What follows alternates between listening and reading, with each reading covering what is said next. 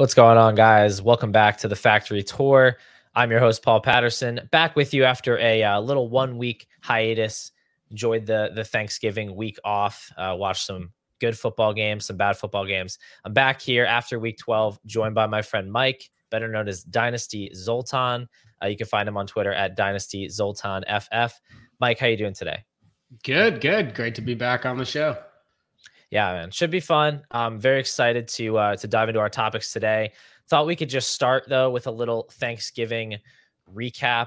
There wasn't like a ton of actionable stuff to take away, but I definitely want to talk about Dak Prescott because his hot streak just continues for another week. I remember, early on in the season, he was really struggling to score fantasy points. It was just these weird lopsided game scripts. He was really underperforming passing touchdowns. I was getting to the point where I was kind of frustrated, like definitely was getting too low on him. But now, I mean, he's just been on absolute tear. He's the QB3 on the season, and he can do no wrong in the last 5 games. So what do you make of this stretch from Dak, and where do you see him now, I guess, in the larger quarterback landscape? Yeah, I mean, he's been incredible the last over the last 5 weeks. He's got 17 passing touchdowns. He's got 30 plus points in 4 of his last 6 games and at least 18 in all of them. Really just been incredible. And it's interesting. He's producing from a fantasy perspective, despite the fact that he's not running. We saw him rushing a lot when he was younger, getting a lot of rushing touchdowns. That really hasn't returned, but he's still been awesome. And it's just because he's passing the ball at such a high level. I don't see it changing anytime soon. I think a lot of it is that the Cowboys have realized that Tony Pollard's just not the answer this year for whatever reason. And now we see Dak Prescott, first in PFF rating, second in completion percentage. He's top 5 in yards per attempt, touchdown rating, big time throw, all this stuff. He's just been a top 5 quarterback this season. And I don't see a real reason for that to change other than, age related regression that we might see, 3 to 4 years from now. But for now, I think we put Dak right back where he's been for the last 3-4 years, where he's averaging 22 fantasy points a game, kind of in that second, third level. Yeah. And I think, they came out of the bye, they started throwing the ball a little bit more. I know early in the season, it was also a lot of short passing, and seems like they've been able to open things up a little bit better. It's really coincided with CeeDee Lamb being more of a featured player in the offense. So, it's not to say that this didn't seem possible early in the year. He was obviously running cold on passing touchdowns and stuff. And there were things pointing to regression, but I think this is just another in a long line of lessons that you shouldn't let variance over a small sample affect your opinion of a player too much, especially when you have so many years of Dak Prescott being like a high quality fantasy asset, but also just like a high end actual NFL quarterback, which is sometimes missed in the equation, I think, when we're valuing players. I was basically to the point where I was like, why should I prefer Dak Prescott to Brock Purdy? I think it was during the San Francisco game when they were getting the absolute just crap beat out of them. But that was definitely a mistake at that point. And so it's been humbling to see how he's done the past month or so. I will say one of my guests, I guess right before this hot streak started, I had David from the Bulletproof Discord on here, and he was preaching the good word of Dak Prescott. He was calling for, a bounce back soon, and he's looking pretty smart now, a month later with these performances.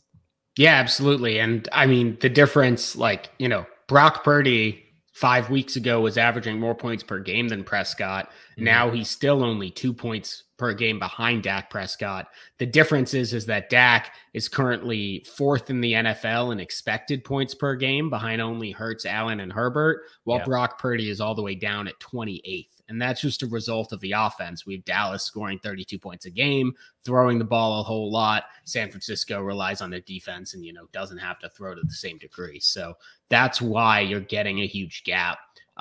Even though my rankings I put out 3 weeks ago, I had Dak Prescott behind Brock Purdy in the same tier. I still think there's an argument to have them in the same tier because Purdy's 7 years younger. I do think he is locked in there as a long-term starter. But clearly Dak is giving you fantasy upside that you can't get from Purdy. So Mhm. especially for a win now team, it's been a struggle this year trying to find a quarterback to buy as a win now team because all of the producers were so young and so valuable. And we didn't have the vets like Tom Brady, like Aaron Rodgers, even like Matt Ryan a few years back. Now it looks like Dak Prescott's that guy that you can get for, 2 firsts or less that really is going to carry you to a title.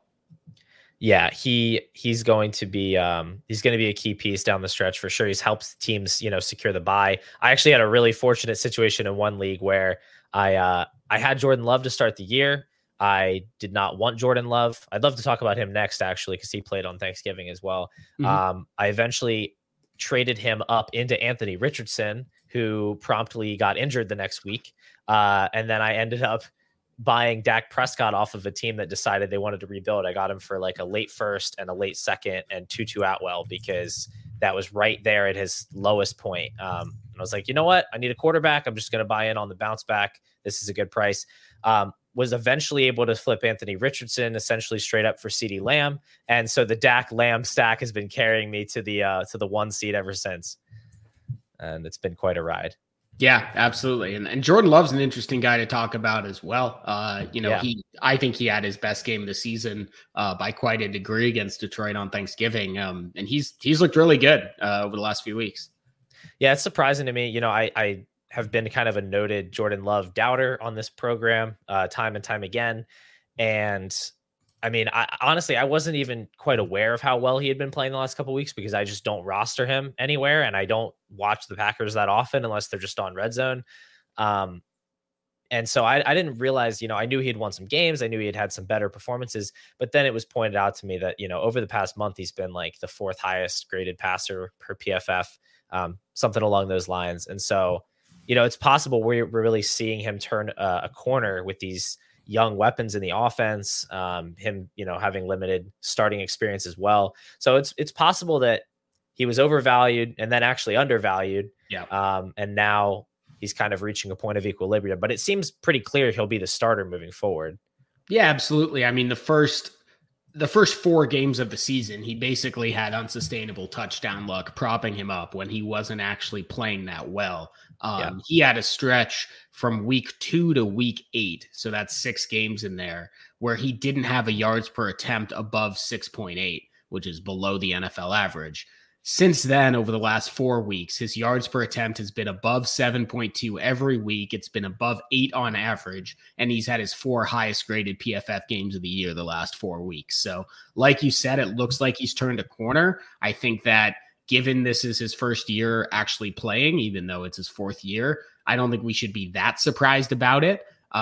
7 of his 18 big time throws, according to PFF, have occurred in the last 3 weeks. I think we're seeing a guy turning a corner, and you mentioned those young weapons. We're going to talk about one a little bit later in this podcast, but he's got some interesting pieces there. No one really elite though. So it's pretty impressive that he's able to perform like this without any, go-to options.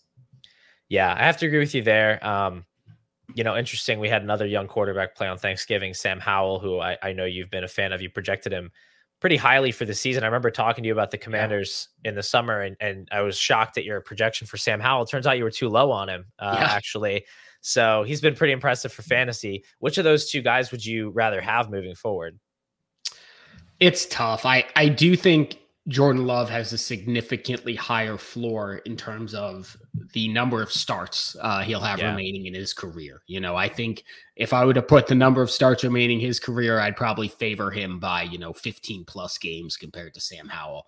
Right. I think there's a chance Sam Howell is not a starter next year, or if he is, he's in a competition with, JJ McCarthy or Jaden Daniels or something like that. Well, I think Jordan Love does have the role locked down. That being said, I still like Sam Howell as a superior fantasy asset when he does start. He's 7th in expected points per game among quarterbacks this year, 10th in points per game. That is about 1.5 points above Jordan Love. So I'm going to take Jordan Love in Dynasty just because I think he has a much higher floor. And I do think there is some ceiling to him. I've actually liked the way that Jordan Love has run the ball recently. But I still think that Howell is a decent option as like a, low end QB2. Yeah. I agree with that. It is kind of tough between them.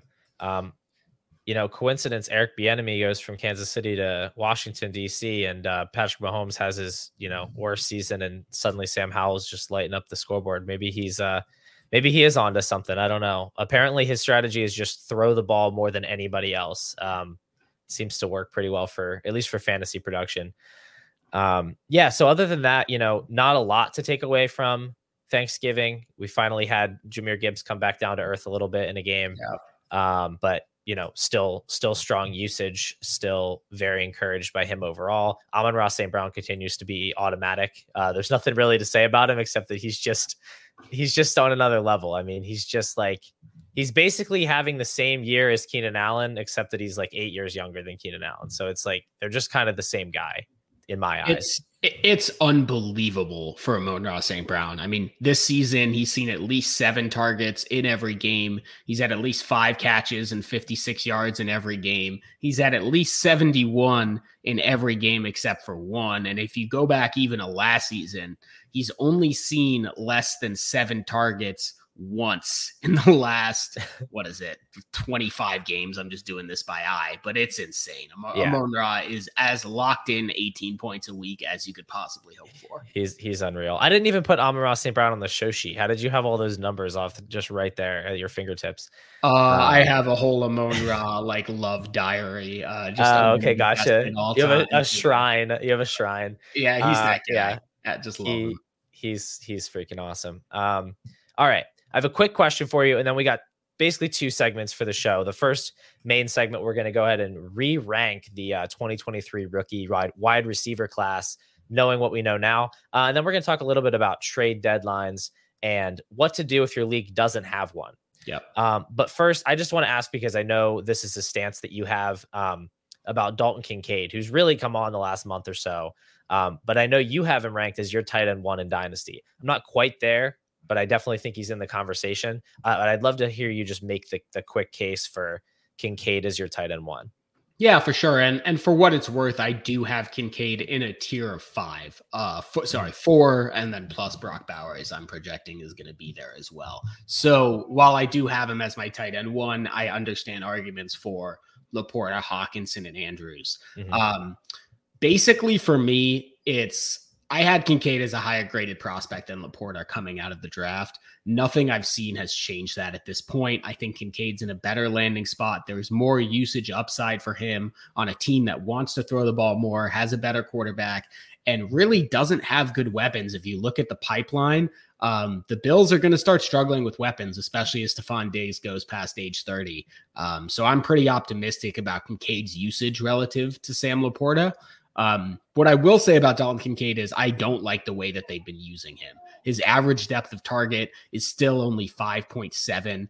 That's incredibly low. I thought that in college he was incredible in terms of his body control on the boundary, as well as his body control and hands running down the seam. He's only been targeted on deep routes twice this season, and he's only been targeted more than 10 yards down the field 12 times. That is pathetic. They're using Dalton Kincaid basically how Zach Ertz has been used over the last decade, which is fine for fantasy. And we've seen Kincaid's fantasy production being really good over the last month. Mm-hmm. It's not how I want him to be used. I think when Dawson Knox comes back, we'll see Kincaid get some more of those slot routes that Shakir has been getting recently, where he will be targeted down the field.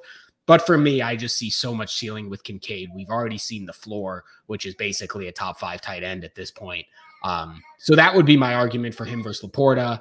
I think he's just a better player than TJ Hawkinson, who has been reliant on massive amounts of volume basically wherever he's gone. The scheme is amazing for Hawkinson, but I just have never really trusted the talent.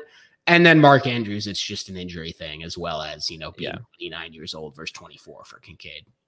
Yeah, I think that's totally reasonable. And I agree those 4 guys are in a tier. And it can be tough to choose. It's almost like your choice between them is a little bit dependent on just your team construction. Like I don't fault anybody if you're, shedding points and you want to build for next season around Mark Andrews. I can't fault you for that. It might seem counterintuitive to trade into the older player in that situation, but you're also getting a known commodity, and he's certainly not at an age for tight ends where you're really too worried about the end of the career.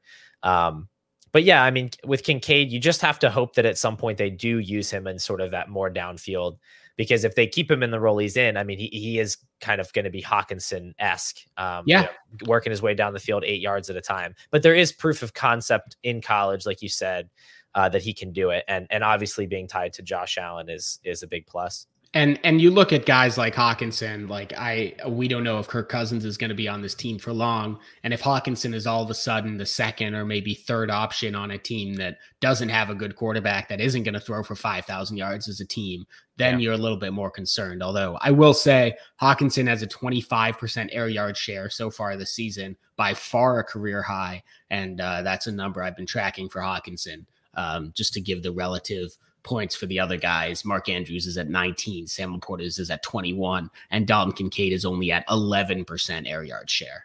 So that's just a bit of a numbers behind how Kincaid is really only being used in the short game. Yeah. Yep. But I think those guys are really the cream of the crop. You got kind of Trey McBride behind them, Travis Kelce for your contenders, and then somewhere back there, Kyle Pitts, if you just hate yourself. Yeah, which I do. I do hate myself. Same here. Yeah. I just took him in a startup mock draft for the site I write for in the 5th round. And it's like, I guess, I mean, this is my obligatory pick, but it doesn't feel good. Yeah. So I already was sad about Pitts in the last show that we did. So I'm going to just move along. Yeah. Let's get into our main segment here. Looking at the 2023 rookie wide receivers. I was really excited to do this because this class has just been so good overall, but so weird in how they got there. Like there's just been so many wide receivers passing each other like ships in the night, like switching up week after week. At one point, Zay Flowers looked like the wide receiver 1, and then Puka, and now Puka maybe isn't the wide receiver 1. Maybe it's Tank Dell. So we're gonna look at these. We both ranked our top 10. I went ahead and just combined them into a little quick consensus. I broke my ties in favor of my own ranking because I'm the host of the show. It's your podcast. That seems fair. But yeah, so we're going to go 10-1 here, and we'll just talk a little bit about each guy, what we think, how we got to this ranking. And I have some questions I wrote down as well, just to check with you and your process. So before we get going, can I interject real quick? Please. So I did a lot of research on this topic. I'm actually writing about this for my patrons this week. So it was well timed. So I did some research on how good these rookies have been compared to precedent as far as rookie wide receiver seasons. So typically we expect your average rookie wide receiver drafted in the top 3 rounds to average about 32 catches and 430 yards for a season, which seems low. But again, this is an average top 3 round wide receiver since 2005. This year, our rookie wide receivers in that range are already averaging 32 catches and 411 yards, and they have 5 weeks left. So we can see some really impressive season by these rookie wide receivers. In terms of points per game, they're averaging 6.1 points per game, which would be 4th in the last 18 years. And the wide receiver classes that beat it, the legendary 14 class, the 2019 class that's become legendary as well, and then the 2020 class, again, Jefferson, CD, Higgins, Ayuk, etc. So while I don't see necessarily the superstar like Odell Beckham or AJ Brown in this class, we'll get to that later.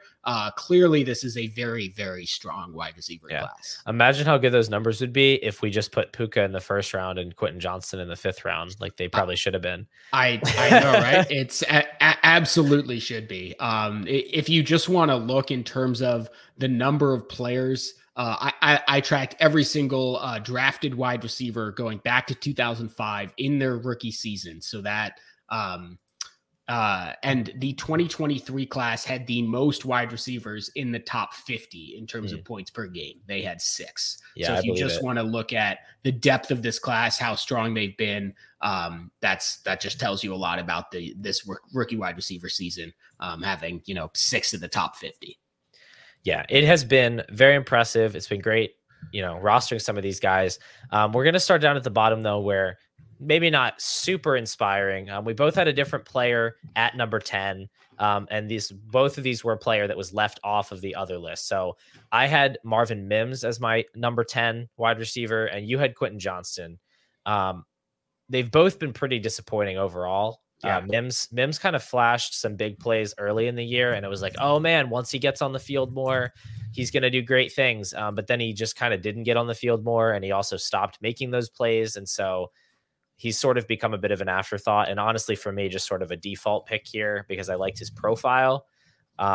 But not expecting a whole lot from Mims moving forward.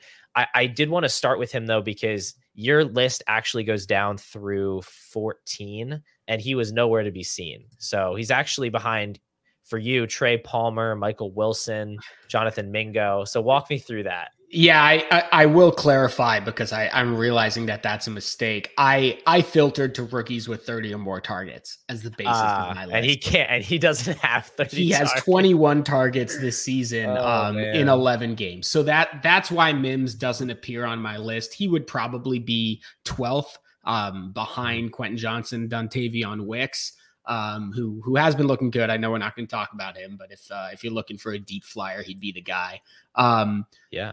Listen, Mims just hasn't done anything. True. He's got 21 targets on 151 routes. That's what, up to 13% target share. He had a pretty poor target share in college. I know there were aspects of his profile, particularly his early breakout age, that were incredible, but I view him as a pure one-trick pony, deep threat. I don't find him ever being anything resembling fantasy relevant, just because he's going to get, a lot of games with one catch for 18 yards, a few games with 2 catches for 80 yards and a touchdown. But much like Donovan Peoples-Jones before him, I'm not going to be investing in a guy like Marvin Mims personally. Yeah, I definitely think that's fair. I honestly might have to consider some of these other names after him. Yeah, he's at a 14% targets per route run for the season, but that's actually been lower in recent weeks than it was earlier in the year. Yeah. So he's got a lot of work to do to round himself out as a player if he's going to do that. But for now, not actually doing all that much more than Quentin Johnston, who we'll talk about next, because you had him as your 10th guy.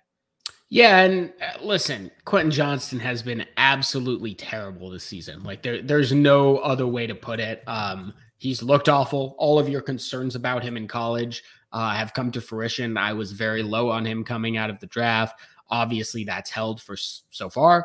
But there are some things to like, which is basically the fact that he is young, the fact that he was a first-round pick, and the fact he's tied to Justin Herbert. So I look at these guys, and from a dynasty perspective, I don't view a guy like Marvin Mims as having any upside. And while I think the odds of Quentin Johnston being valuable are very, very low, there's at least some chance there. So I'm going to take him. Also, there's the name brand, right? Like if he just randomly has a 4-catch, 100-yard touchdown game in week 18, someone's going to talk their way into him this offseason. So I'll take Quentin Johnston over the Michael Wilsons of the world, but I'm not high on him by any means.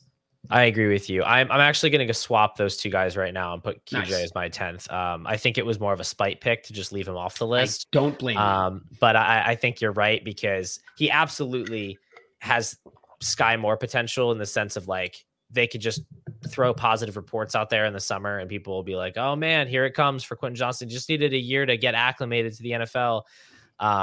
That can totally happen. And then you can flip him for a mid-second or whatever, and you'll be happy about that. And these other guys, they have a lot more work to do to get to that point. So let's jump up to our next guy here, where we were pretty much in agreement. Jaden Reed for us ranks 9th. I believe he was 8th on my list, 9th on your list. Yep. So, I like what I've seen from Reed so far. I did think he was an interesting prospect. I loved grabbing him, late second, early third in rookie drafts when I had those picks. Kind of started out the year with a couple of pretty solid volume games and then kind of dropped down, but he's really been asserting himself in recent weeks. I think he actually had his best game of the season volume wise on Thanksgiving. And JJ Zacharyson likes him. But there's a lot to like. You got the second round draft capital. So he's just an interesting player who's already making some splash plays. Yeah, and I like Jaden Reed. I would just ask everyone to put a little bit of water on that fire, because he still is only seeing a 20% target rate. He is not shown to earn targets at any level. Maybe high school. I didn't go back to that. But in college, he only, I believe, had 730 yards as a senior. Yeah, he had Keon Coleman playing there with him, but his prospect profile is interesting. I like a lot of what he's done this season. Most notably in reception perception, Harmon had him second among rookies against man. But the issue is that I view him really as kind of just a flanker guy. He's playing 78% in the slot, but he's not getting open particularly quickly against the slot. He's actually been more effective playing on the outside. I view him as kind of a Darnell Mooney type. Maybe he has a Christian Kirk type ceiling.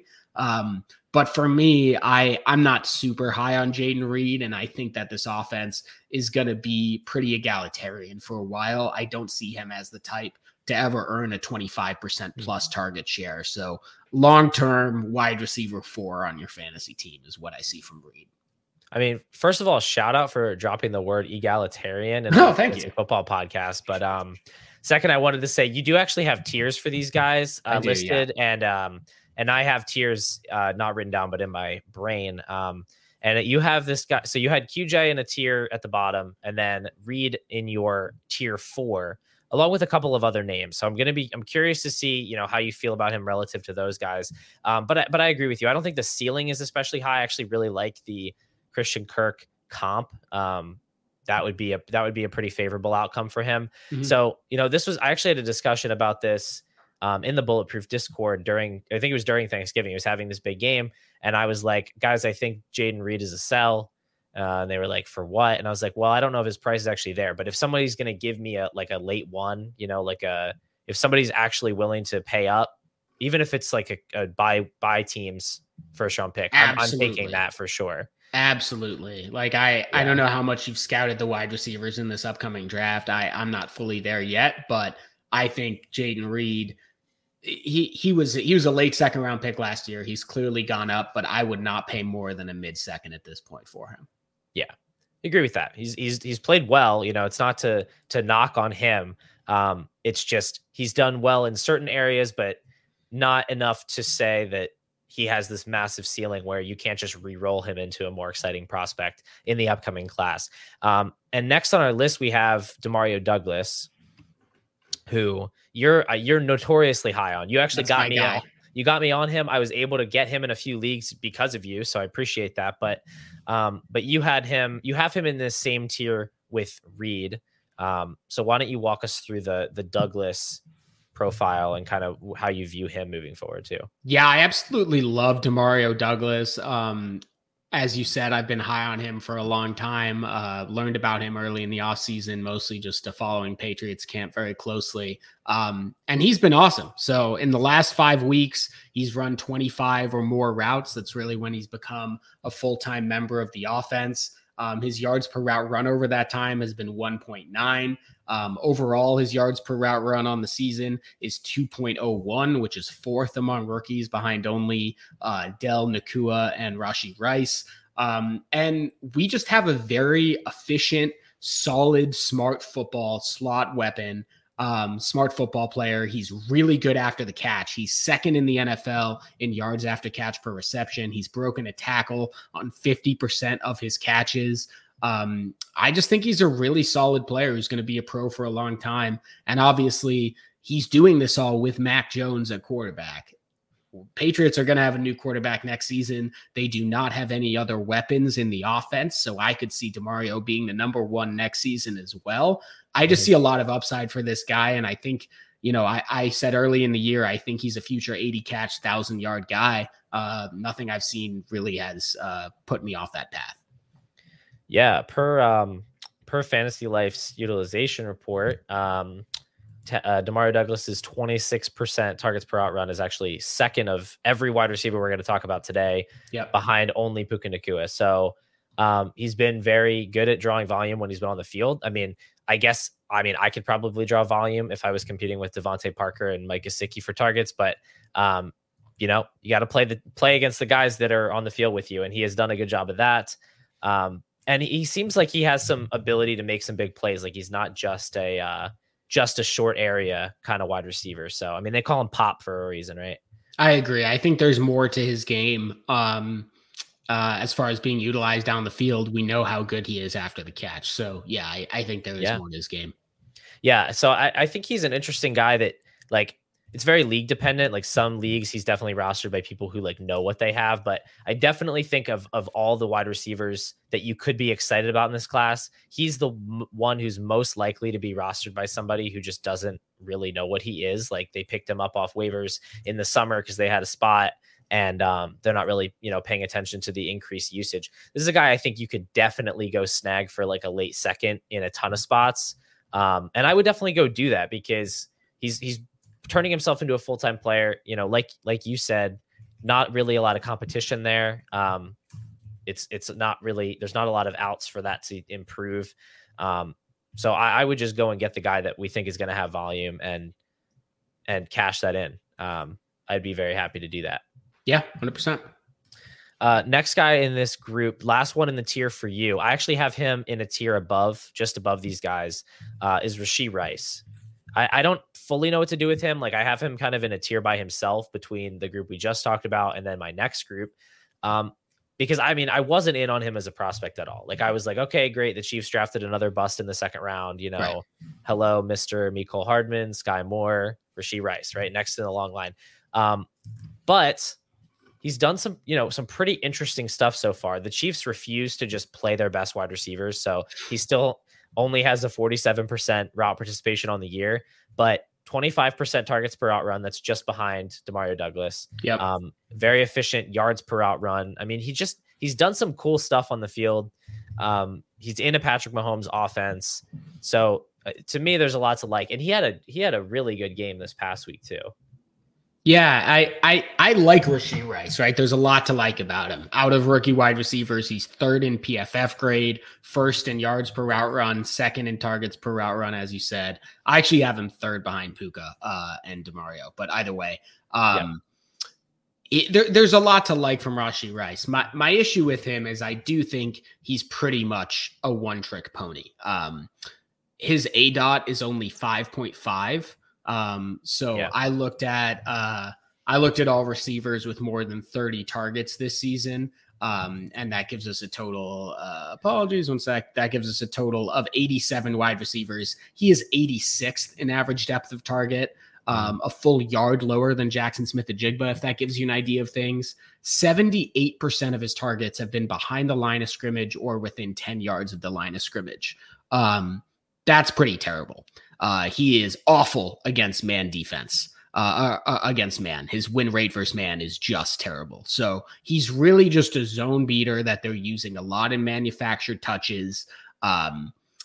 I view him as a guy who's going to be a useful role player for a long time, but I think that you can't extrapolate his 25% target per route run to higher number of routes. I just don't see him ever being an elite option there. I think KC is still looking for their elite option, but being paired with Patrick Mahomes and being a good zone wide receiver and a short weapon is useful. He's ninth in the NFL in yards after catch per reception.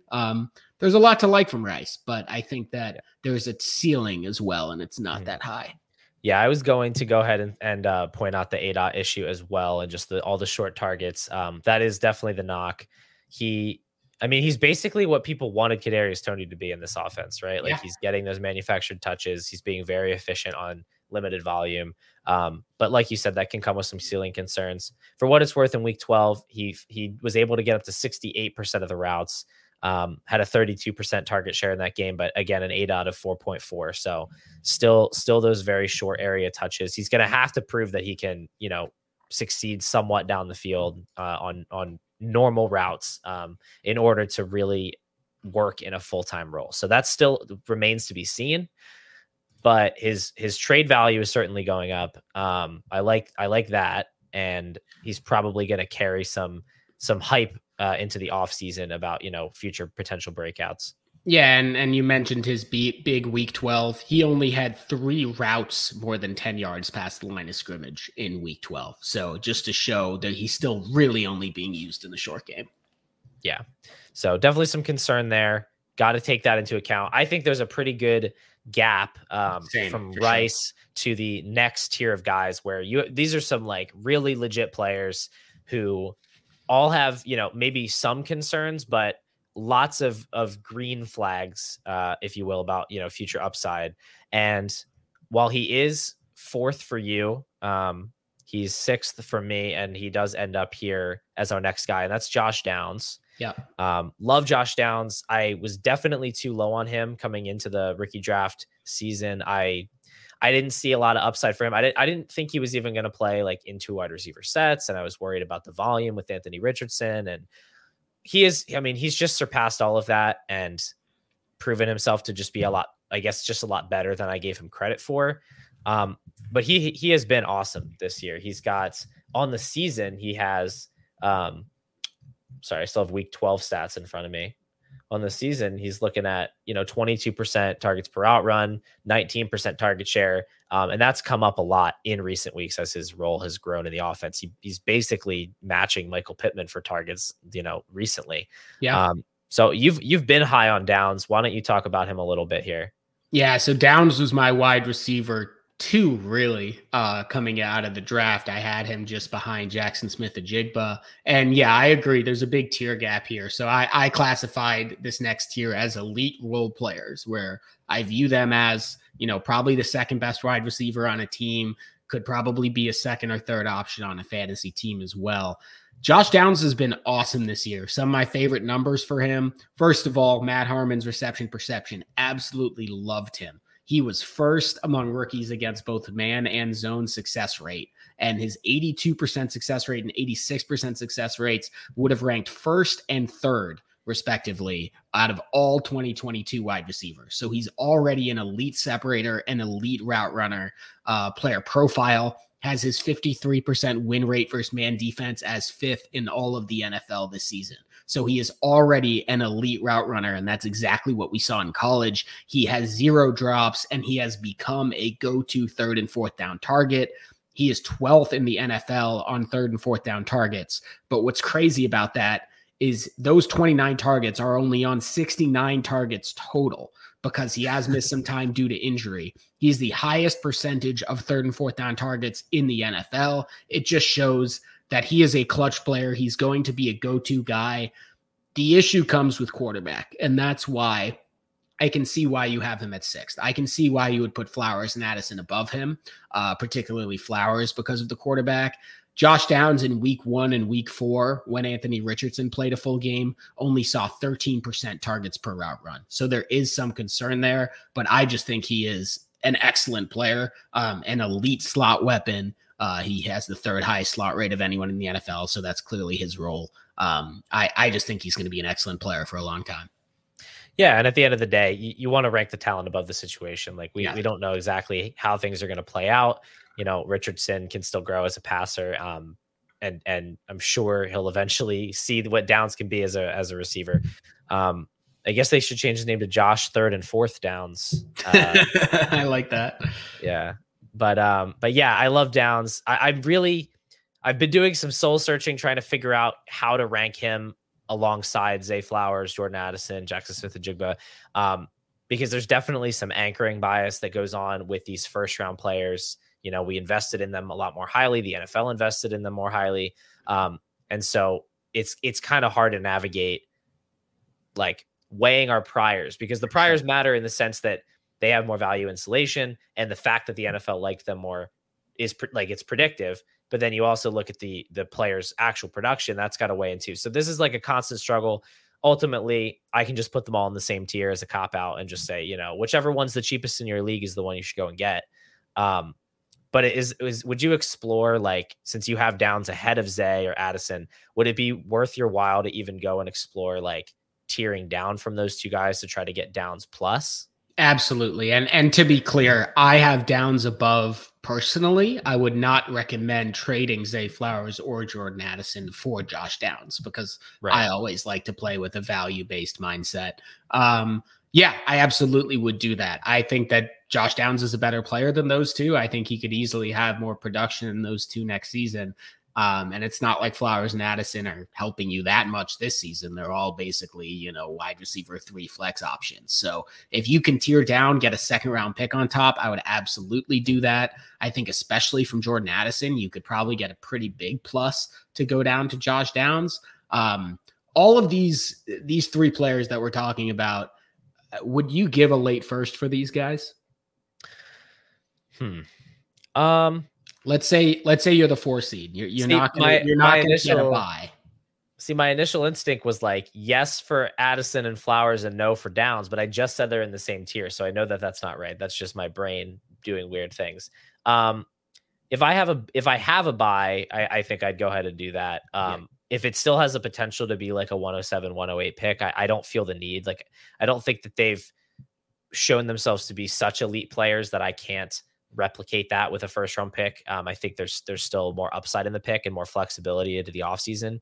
So these are guys where like I'm trying to acquire them, but not really with picks. I'm trying to acquire them by offloading like older wide receivers that are sort of in that zone. If I'm tearing things down, I'm trying to flip my running backs to people that can use them, things like that. I wouldn't necessarily go out of my way to try to buy this archetype of a wide receiver with rookie picks, because it's like you're sacrificing liquidity and you're sacrificing some level of upside for what, yes, it's a sure thing, but it's like, is it a sure thing that's ever going to put 18 points per game in your lineup? Probably not. Yeah, I agree with that. I mean, what you can do is try to use, let's say you're falling out of the playoffs, you could try to use, a vet plus your, early to mid second. So like Cortland Sutton and a second or something like that. Chris Godwin, Terry McLaurin, like those guys for me, I'm happy to add to them to get these receivers. If people still think, those are really great players that they can, trust in their flex or whatever. That's kind of how I would like to do that and get out of those middling players. But yeah, the next guy above Downs, it was really a tie between Addison and Zay. They both came in the same spot. I went ahead and put Zay next because I have Addison one spot ahead of him. So Zay Flowers comes next, and he was the one. I mean, he came out week 1 with like the 38% target share or whatever. And it was like, oh man, it's wheels up for Zay Flowers. It was a lot of manufactured touches, but it was still like really good to see. But as the year has gone on, I don't know, it seems like his role has shifted a little bit. He's still gotten some of those manufactured touches, but it seems like less so in recent weeks. Maybe losing Andrews is affecting things too. I'm not sure, but you were kind of low on Flowers as a prospect, if I recall correctly. So what have you seen from him so far this year? You talked about Rashee Rice as kind of a gadgety player.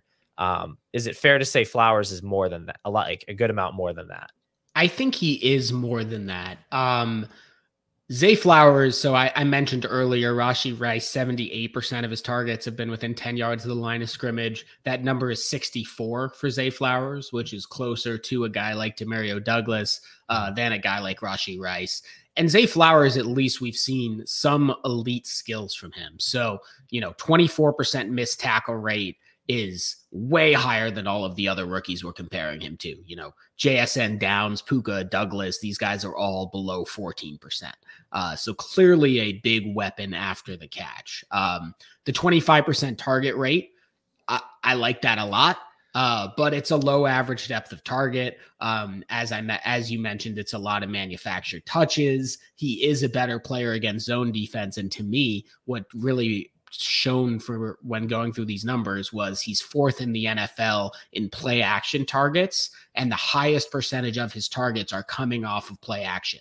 So whether these are the manufactured touches on like an RPO essentially, or whether these are play action rollouts where he's been used on deep crossers, clearly that's a way that they're getting him open. I don't think he's going to be a wide receiver that creates space for himself. I think he needs the offense to create space for him, but he can thrive when they do. So I have him kind of in that like Robert Woods, Golden Tate level wide receiver in terms of a career outlook for a guy like Flowers. I think he's a good player, but I don't see, wide receiver 1 upside for him.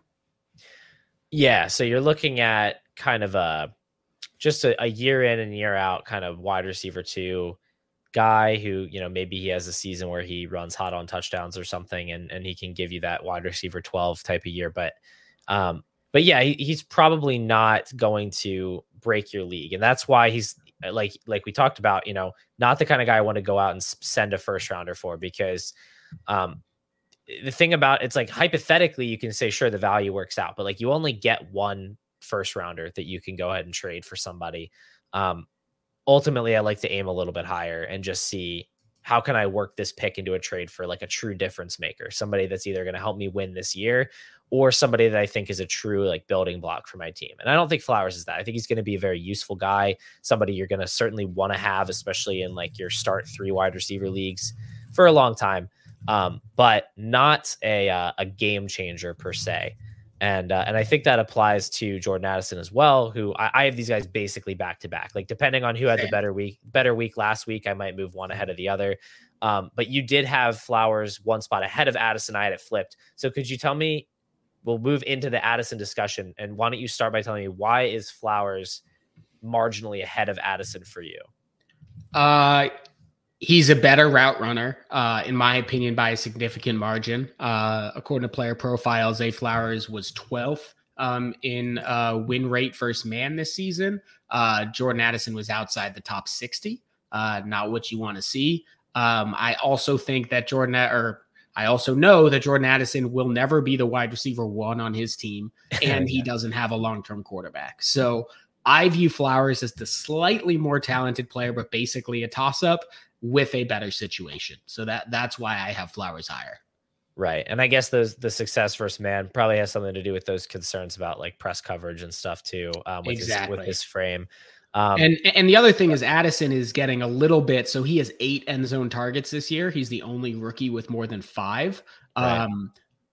I don't think that there's anything about Addison's profile that tells me that that's sustainable. So I view him running a little bit hot in touchdowns.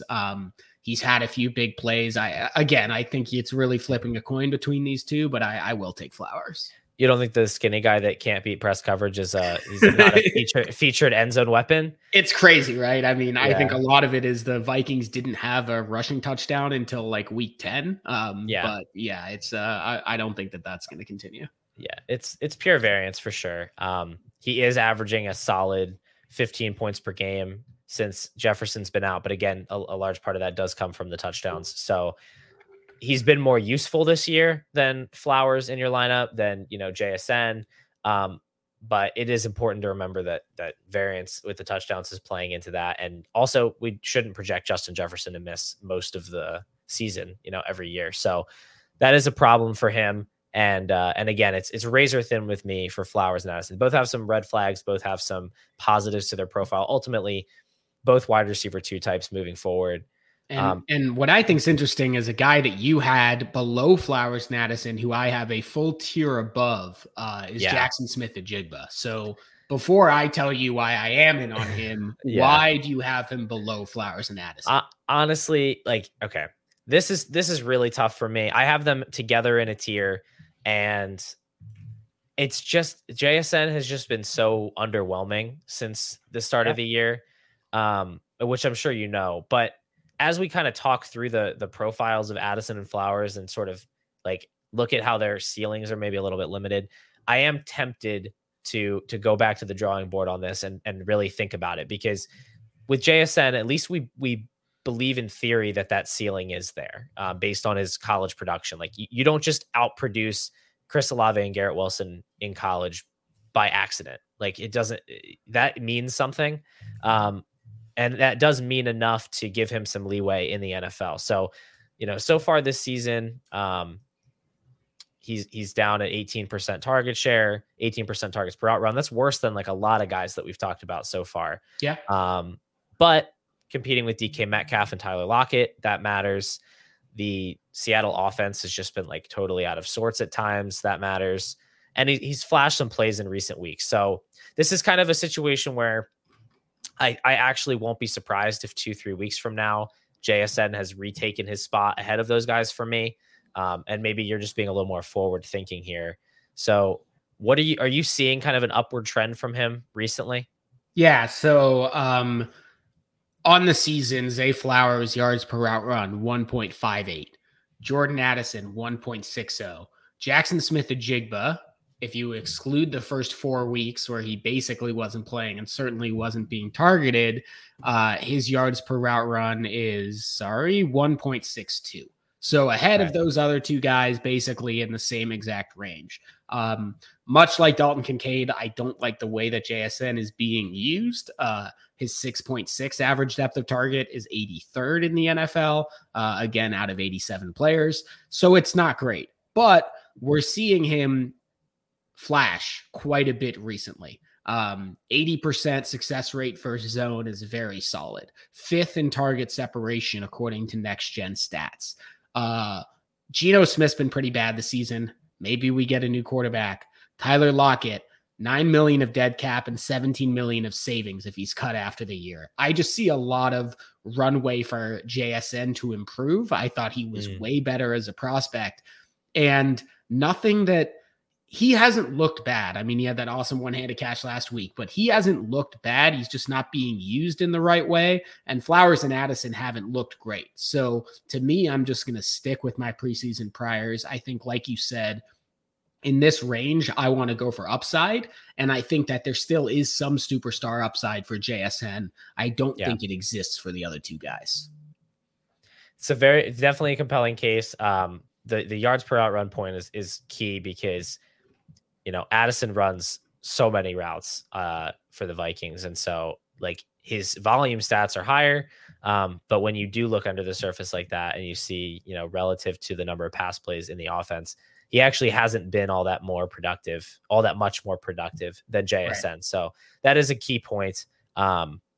Again, I'm taking all this, honestly, I brought you on the show for selfish reasons. Like I wanted to know what you thought. And so I thought, we'll just record it for everyone else, but like, it's really for me. And so I do like that take. I don't have a lot of JSN. I didn't get much of him during rookie drafts. And I just have been kind of hesitant to pull the trigger on any kind of like trades for him. But something I might want to look into here with the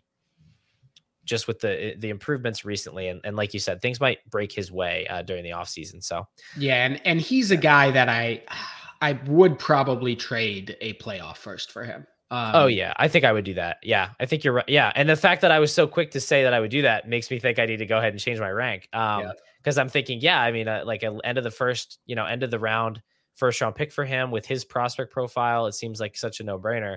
So I think I was a little too fixated on maybe the downside and not seeing all the upside there, but that is a good point. But I think we can both agree there are two wide receivers that have distanced themselves from the rest of the class. It was a tier of one for a little while there, and we've had a new challenger approach in recent weeks. Neither of these guys had the first round pedigree. Both were guys that I overlooked during the rookie draft process. I drafted 0 shares of Puka Nacua in rookie drafts. And I think I had one Tank Dell that I traded for a 2025 second after week 2. So wasn't feeling too great about that. But we're going to talk about Puka next because this was a dead tie. I had Tank 1, Puka 2. You had Puka 1 and Tank 2. I'm breaking the tie in my favor. So Puka Nacua comes next. He's been awesome this season. He's got a 30% target share on the year. He's 8th in the NFL in total targets. I think he's like 9th in fantasy points per game. He's up over 16. So, he's been phenomenal. Talk to me about Puka Nacua and why he is your rookie wide receiver 1. Yeah, and honestly, I want to talk to you about this too, because these two were incredibly close, and I am not confident that I have Puka over Tank. The reason I had Puka higher is simply the things that he's been doing have almost never been done before as far as a rookie goes. He's essentially having the best rookie season outside of Chase and OBJ. He has dropped off quite a bit. That's important to note. Part of that coincides with Cooper Kupp coming back, but it's not like Cooper Kupp's been doing that well. And as we talked about earlier, Puka is still getting 7 or more targets in basically every single game. So not a lot to dislike on Puka. 33% air yard share is awesome. 13th in PFF grade on the season, 27% target rate. The problem with Puka is that he does not have the prospect profile, and I don't think the film is that good. Like, he's really, like, if you ask me what he's really good at, he's excellent at finding holes in the zone. He has really good hands. He's pretty good after the catch. I like his body control. I don't know that he's that explosive. I don't know that he's that excellent of a route runner. I don't know that he's that physical. I don't know. I like Puka a lot. Obviously, he's great. I think people, like, I recently posted a poll, him or a first round pick that was or a late first. It was basically 50-50. I think that's insane. Like, yeah, you have to take Puka Nacua as a top 15 dynasty guy. I have him in the top 12. I think pretty comfortably, but yeah. I don't know. I'm rambling. What do you think? I have both these guys in my top 12 dynasty wide receivers. I mean, like you said, it's unprecedented what he's been doing. Honestly, I don't even attribute the recent weeks to Cooper Kupp necessarily. I think they had the game where Stafford got hurt, which impacted things. Then you had the game with Brett Rippon, which you could just throw that right out the window. That guy couldn't do a thing in that game. And then, this past week, they absolutely blow out the Cardinals. You have the weird, like, Kyron Williams receiving touchdowns. They hardly even need to throw the ball or try to get the ball to their playmakers for most of that game. I think it's just variance. You look at the first 5 weeks of the year for CeeDee Lamb, it was pretty similar. Like, the Cowboys were just blowing people out or getting blown out every week. They weren't throwing the ball that much. And, whatever, the production wasn't there. But even if you split the season up, weeks 1 through 4, he had a 32% target share. Kupp comes back. Since then, he's still had a 29% target share. So it's like, I don't even think Kupp is like taking over. I think Puka's still been the main target there. I'm very, very impressed with him. The main thing for me that splits, there's two things that split the two, Tank Dell and Puka Nacua. You look at since week 8, when Tank came back from an injury and really started getting that full route share, 93% routes in week 8. He's had a 26% target share, 26% targets per out run. That's actually better than Puka during that stretch, but it's pretty close to Puka season long on a per route basis. But he's doing it at a much higher ADOT, 14 ADOT on the year versus Puka at 8. And he's also playing with CJ Stroud, which is like absolutely huge for me, because I see them as, if you want to say interchangeable as talents, or at least in the talents that score fantasy points, I'm going to take the guy that's got CJ Stroud for the foreseeable future versus the guy who has Matt Stafford maybe for next year. And then who knows, right? That's really the big dividing factor for me. Which makes a lot of sense. It's tough. Like, I do think that Tank Dell is a great player. I don't know if we want to start talking about him already, but let's just go back and forth. Yeah, you mentioned the last 4 games. Essentially, he's got a 2.39 yards per route run in the last 4 games. That's great. 30% air yard share on the season, is 27th in the NFL. It's interesting. He hasn't been used how you would expect, given his size, if you didn't watch any of his film, where he is being used down the field, especially on outbreakers. He's been excellent on, outs and comebacks and corner routes. His ADOT and slot rate is basically the same as guys like Mike Evans, Calvin Ridley, Jalen Waddle, Chris Olave. Despite the fact he's 5'8", he is really being used as like the true Y receiver, as an outside threat, only 29% slot rate. I think it's great for him that Nico Collins is there, soaking up a lot of times the harder matchups and oftentimes the press matchups. So that's great as well. Yeah. We still have only seen 3 good games for him. 3 games with 114 or more yards. He hasn't gone above 72 in the rest of the games. So I still want to see a little bit more consistency. I know last week he had like a 60-yard awesome catch that came back because of illegal formation, something like that. But I don't have a lot to argue against Tank Dell. My question would be on both of these guys. Do you view these guys as true superstars? Because we've talked about how good of a wide receiver class this is. Right. But I think the fact that we have 3rd round pick Tank Dell and 7th round pick Puka Nacua leading off our dynasty rankings, not to fall too much into what it was previously, but I don't have either of these guys in my top 8. I don't know if that's rare or not. But for such a good wide receiver class, there doesn't seem to be a true game breaker. No, I mean, I think that's consensus. I think you're probably still higher on these guys than the consensus because I think the community at large is pretty fairly slow to catch up on these lower drafted players. But I mean, there's just a lot of elite wide receivers in the NFL right now. Like if you just think, Jefferson, Chase, Lamb, St. Brown, Garrett Wilson, Chris Olave, AJ Brown, and Tyreek Hill. Right. That's 8 already. So it's like, I think it's very fair to not have Puka or Tank ahead of any of those guys. Obviously, with Tyreek, he's the sore thumb in terms of age there. But like, it's okay. He's got unless you're without run above 4. Unless you're just exactly. Unless you're just now starting like a 2-year rebuild, you shouldn't really care about the age for Hill. Like he's still playing as good as anybody in the league. He's 29. Like it's not. I don't think the sky is falling with him. So I think it's very fair to have them there, but I think that's where they belong. Like, I think after that, you get into, Devonta Smith, Jalen Waddle, Stephon Diggs. Like, I don't care if you have him ahead of any of those guys because what they've shown is pretty much that they can match that. So that's where I have the top 8 you mentioned. And then I have Tank Dell, Puka Nacua, Ayuk, Waddle, and Devonta Smith in kind of that next tier.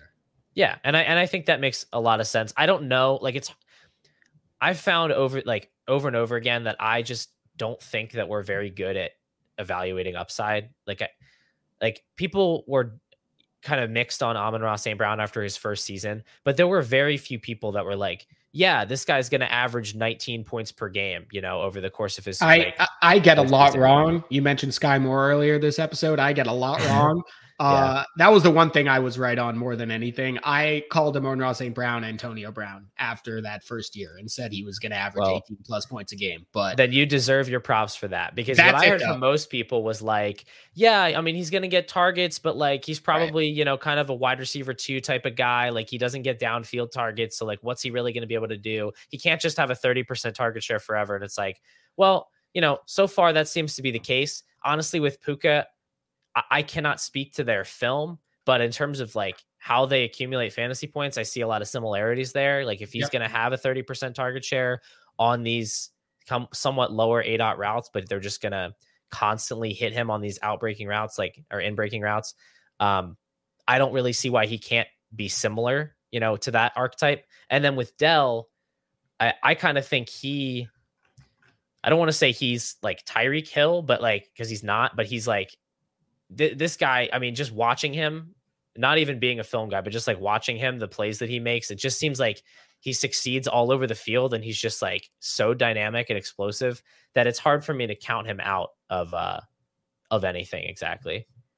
Yeah, no, I think that's a fair point. I am going to move Dell above Puka because I think the upside is just greater when you factor in that he has CJ Stroud. Like, yeah, there's a chance. Like, I think Tyreek Hill's an interesting comp.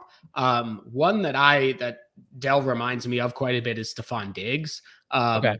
And I think he's more explosive. I think he's worse after the catch, but there's some similarities to Diggs there. And if you told me, like, I think CJ Stroud is one of the top 5 pocket passers in the NFL already. And if Dell is going to be partnered with him for the next, 5 to 10 years, that's obviously massive. One thing that we didn't talk about, which I think is important, particularly when speaking about comparing guys like Addison and Zay Flowers and Jackson Smith-Njigba to guys like Tank Dell. Tank Dell is 2.5 years older than Jordan Addison and Jackson Smith-Njigba. He's 2 years older than Puka Nacua. I don't care that he's going to be 30 2 years sooner. That doesn't matter to me. But when you look at his value, he needs to be unbelievably productive over these next few seasons from a market value perspective in order to maintain a top 12 status and then to make it actually worth it, right? Like, he is less than a year younger than Jalen Waddle and Devonta Smith. So I know he's a rookie and that's important, but let's not forget his age. That is important. It's easy to forget, obviously, because there's just not a lot of rookie wide receivers that are already 24 during their rookie seasons. But it is pretty important to remember that. I seem to forget it every week. That is his age, but it's a good point. He has to succeed like right away. Like you look at Chris Olave, Garrett Wilson, like they're not really having that like league breaking season that we would have hoped for this year, but it doesn't matter because they're both like 22, 23 and they still have another year to like kind of come into their own. What I will say with Tank is like, it's a good sign that he's already scoring 16.5 points per game on the year. Totally. You know, he's outscoring Devonta Smith and Jalen Waddle this year. So it's like, I think it's very possible for him to deliver on that, especially if we have, you know, we already have the quarterback in place. CJ Stroud, you know, is going to be one of those guys you want to bet on to lead the league in passing yards. So I do think that he's set up to hit the ground running like right away, you know, in future seasons. But I agree with that. I think it just needs to be noted that, like, for instance, Nico Collins is 6 months older and has the same yards per route run this season as Tank Dell. So again, I like Tank Dell. He's going to be partnered with CJ Stroud forever, hopefully. However, maybe CJ Stroud is just that good because Nico Collins certainly isn't that amazing, right? I have him at kind of 25, 26 in my dynasty ranks. But he's doing the same thing that Tank Dell is this season. So you gotta take it a little bit with a grain of salt.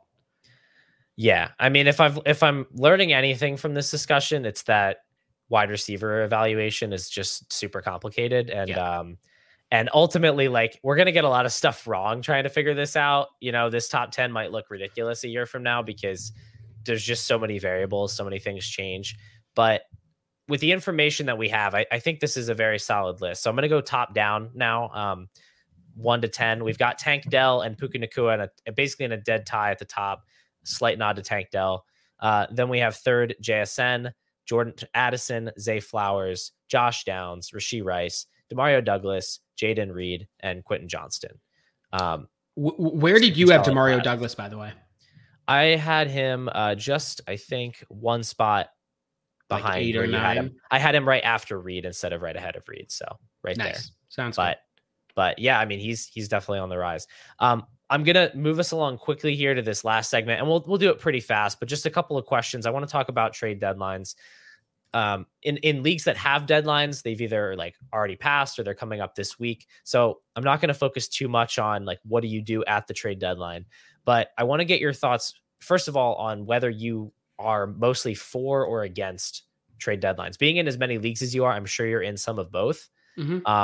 But what is your preference? Yeah. And I commission like 40 leagues or something like that. All of mine have the same rule. You cannot trade in the playoffs. You can trade right up until the, week 14, but you can't trade in the playoffs. Okay. I am pretty strictly, pro trade deadline. I would honestly, if I had my druthers, would probably make it more like this week rather than week 12. Rather than week 14. The reason is, first of all, there's not a single sports league that I know of in the world where you can acquire a player during or right before the playoffs. Whether it's, European soccer where it's January, July, and August, whether it's, every single American sports league. Trade deadlines exist for a reason, and I know that we play this game on paper and on computers, and there's not team chemistry and all this bullshit, but it just seems a little bit ridiculous to me that, let's say this Jonathan Taylor injury happened in week 15, that I could just go buy Zach Moss for like a 3rd round pick and put him in, and he'll be a top 5 running back on the week. So the argument for a trade deadline is that it's realistic to every single sports league ever.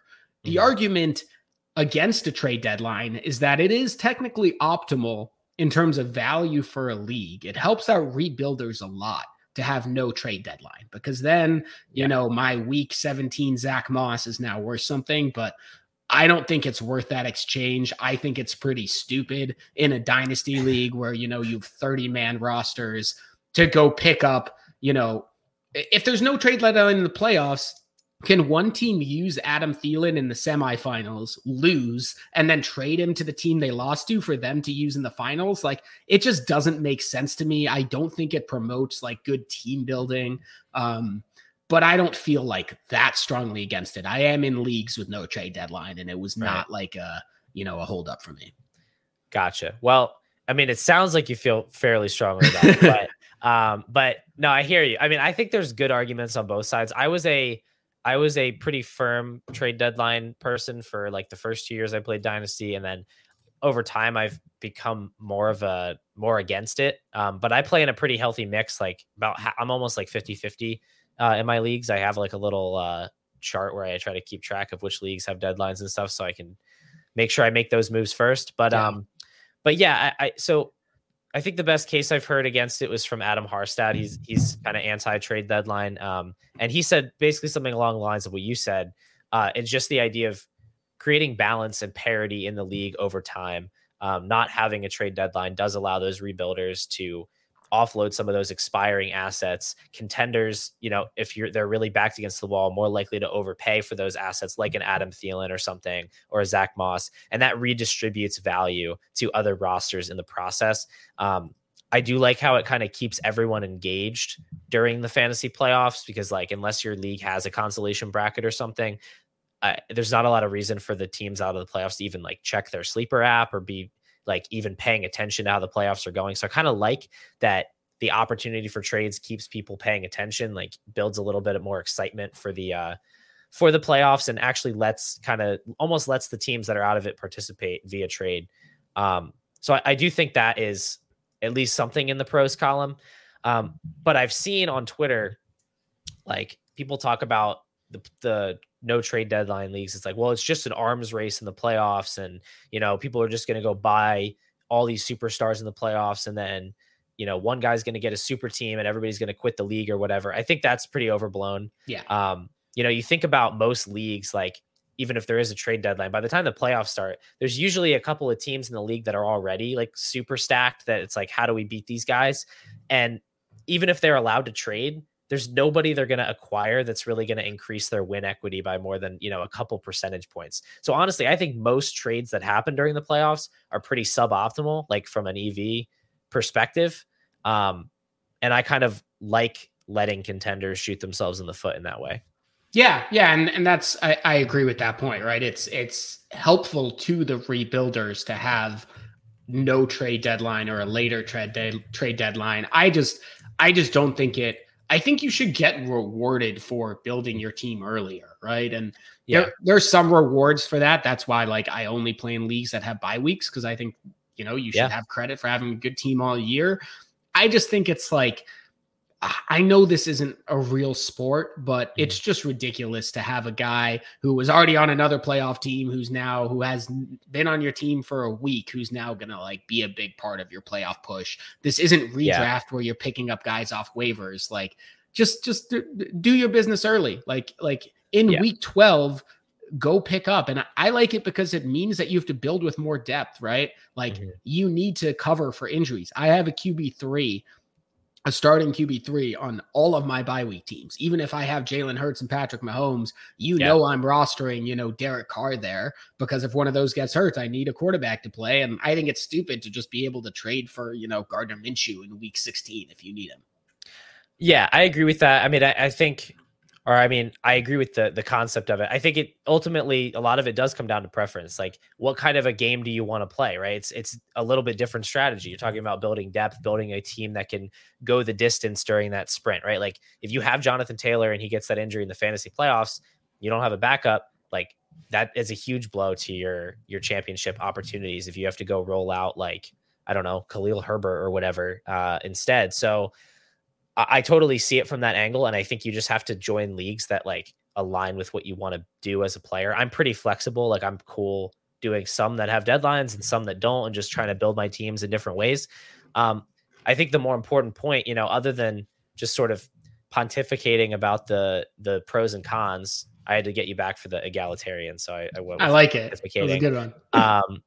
We could talk about like, how should you actually approach things differently if you don't have that deadline. And I think you've already hinted at it, which is you don't have to worry as much about depth. And I think in that case, like, you want to go hard at the starting lineup. You want the best possible lineup of starters that you can, because you do have kind of a fallback. If you lose one of those guys, you don't need to be as prepared. So you can lean a lot of your dynasty value into that starting lineup. I think that is a key difference when you don't have a trade deadline.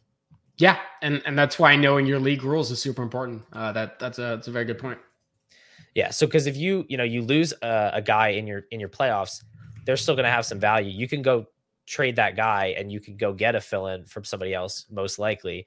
So you're ultimately just better off having like a full lineup of superstars if you can. I mean, that's best in any situation, but when you need to worry about injury fill-ins and stuff, you have to devote more of your roster value to that. So like I went out and bought Adam Thielen for a third from a tanking team in one of my trade deadline leagues because I just wanted to have another guy. Like he's not a starter for me, but it was worth it for me to trade a third just in case I need a guy, because I didn't want to have to start like, I don't know, Hunter Henry or something in my flex, like if I didn't have a guy. So that's how you do it. But you can get bit in these no deadline leagues. Like when you have that temptation to trade and tinker with your lineup. Like last year, I made a big trade to try to get Stephon Diggs because I lost Cooper Kupp. Like I don't remember what week that was, but it was like during fantasy playoffs or like right before the fantasy playoffs. And I still had a pretty good lineup, but I was like, I need a heavy hitter. So I went out, I traded like Kupp plus to try to get Diggs. And then the guy put up 4 points in my lineup in the finals. So it's like, you think you're building these super teams, but at the end of the day, a lot can happen in 1 week and that can really blow up in your face. Yeah. And I mean, all that you're doing is try to like up your percentages, but like, Travis Etienne is averaging 18 fantasy points a game this year. Brian Robinson is averaging 14 fantasy points a game this year. Those 4 points give you like a 3% better chance of winning. Like it's just, this is why this is such a heavy game of variance and the best team doesn't always win. So while it's worthy to do it, and I mean, the bigger difference is getting, Adam Thielen versus Hunter Henry, like you're saying. But yeah, it's ultimately the crux of your team, the core of your team should be built up well in advance.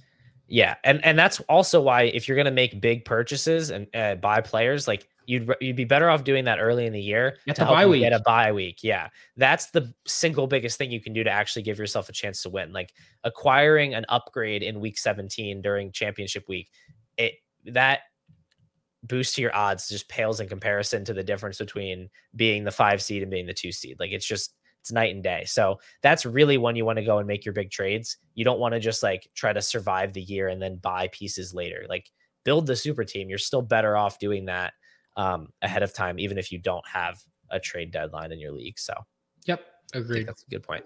All right, perfect. We got through that talk then. And I definitely liked hearing the other perspective. I totally see the pros to the deadline. So if you guys are watching on YouTube, by the way, leave a comment on the video and tell me if your league has a trade deadline, whether you like it or you don't like it, all that stuff. Mike, by the way, I did just get offered Puka straight up for Tank Dell, and I declined it. So I guess you convinced me. Progress. You convinced me on Tank. I think I convinced you on JSN. So yeah, we're both learning stuff as we go. It's a great show if we're both changing our rankings afterward. That is how you know it was a fruitful discussion. So love to hear it. Those two guys though are great. I think they're definitely close. Before we get out of here, Mike, any final thoughts about today's show or just anything? Keaton Mitchell has a 55% missed tackle rate. That is crazy. That's my final thought. Completely random. Otherwise, yeah. Thanks so much. Thanks so much for having me. This is a lot of fun. Absolutely. Go follow Mike on Twitter at Dynasty Zoltan FF. Go get his Patreon as well. He was just citing a whole bunch of really cool stuff from that historic data and everything that he writes up on there and does a lot of things. So go check out his Patreon as well. And his podcast, the Dynasty Zoltan podcast. I am Paul Patterson, and you can follow me on Twitter at Paul_DFF. You can find any of my written work over at dynastyfootballfactory.com. If you're listening to the show on Spotify or Apple Podcasts, if you could leave a rating and follow the show, that would be awesome. If you're on YouTube, if you could subscribe, also be awesome. Otherwise, just have a great week. I hope you can qualify for your fantasy playoffs, maybe get a bye week, and I'll see you here next Tuesday.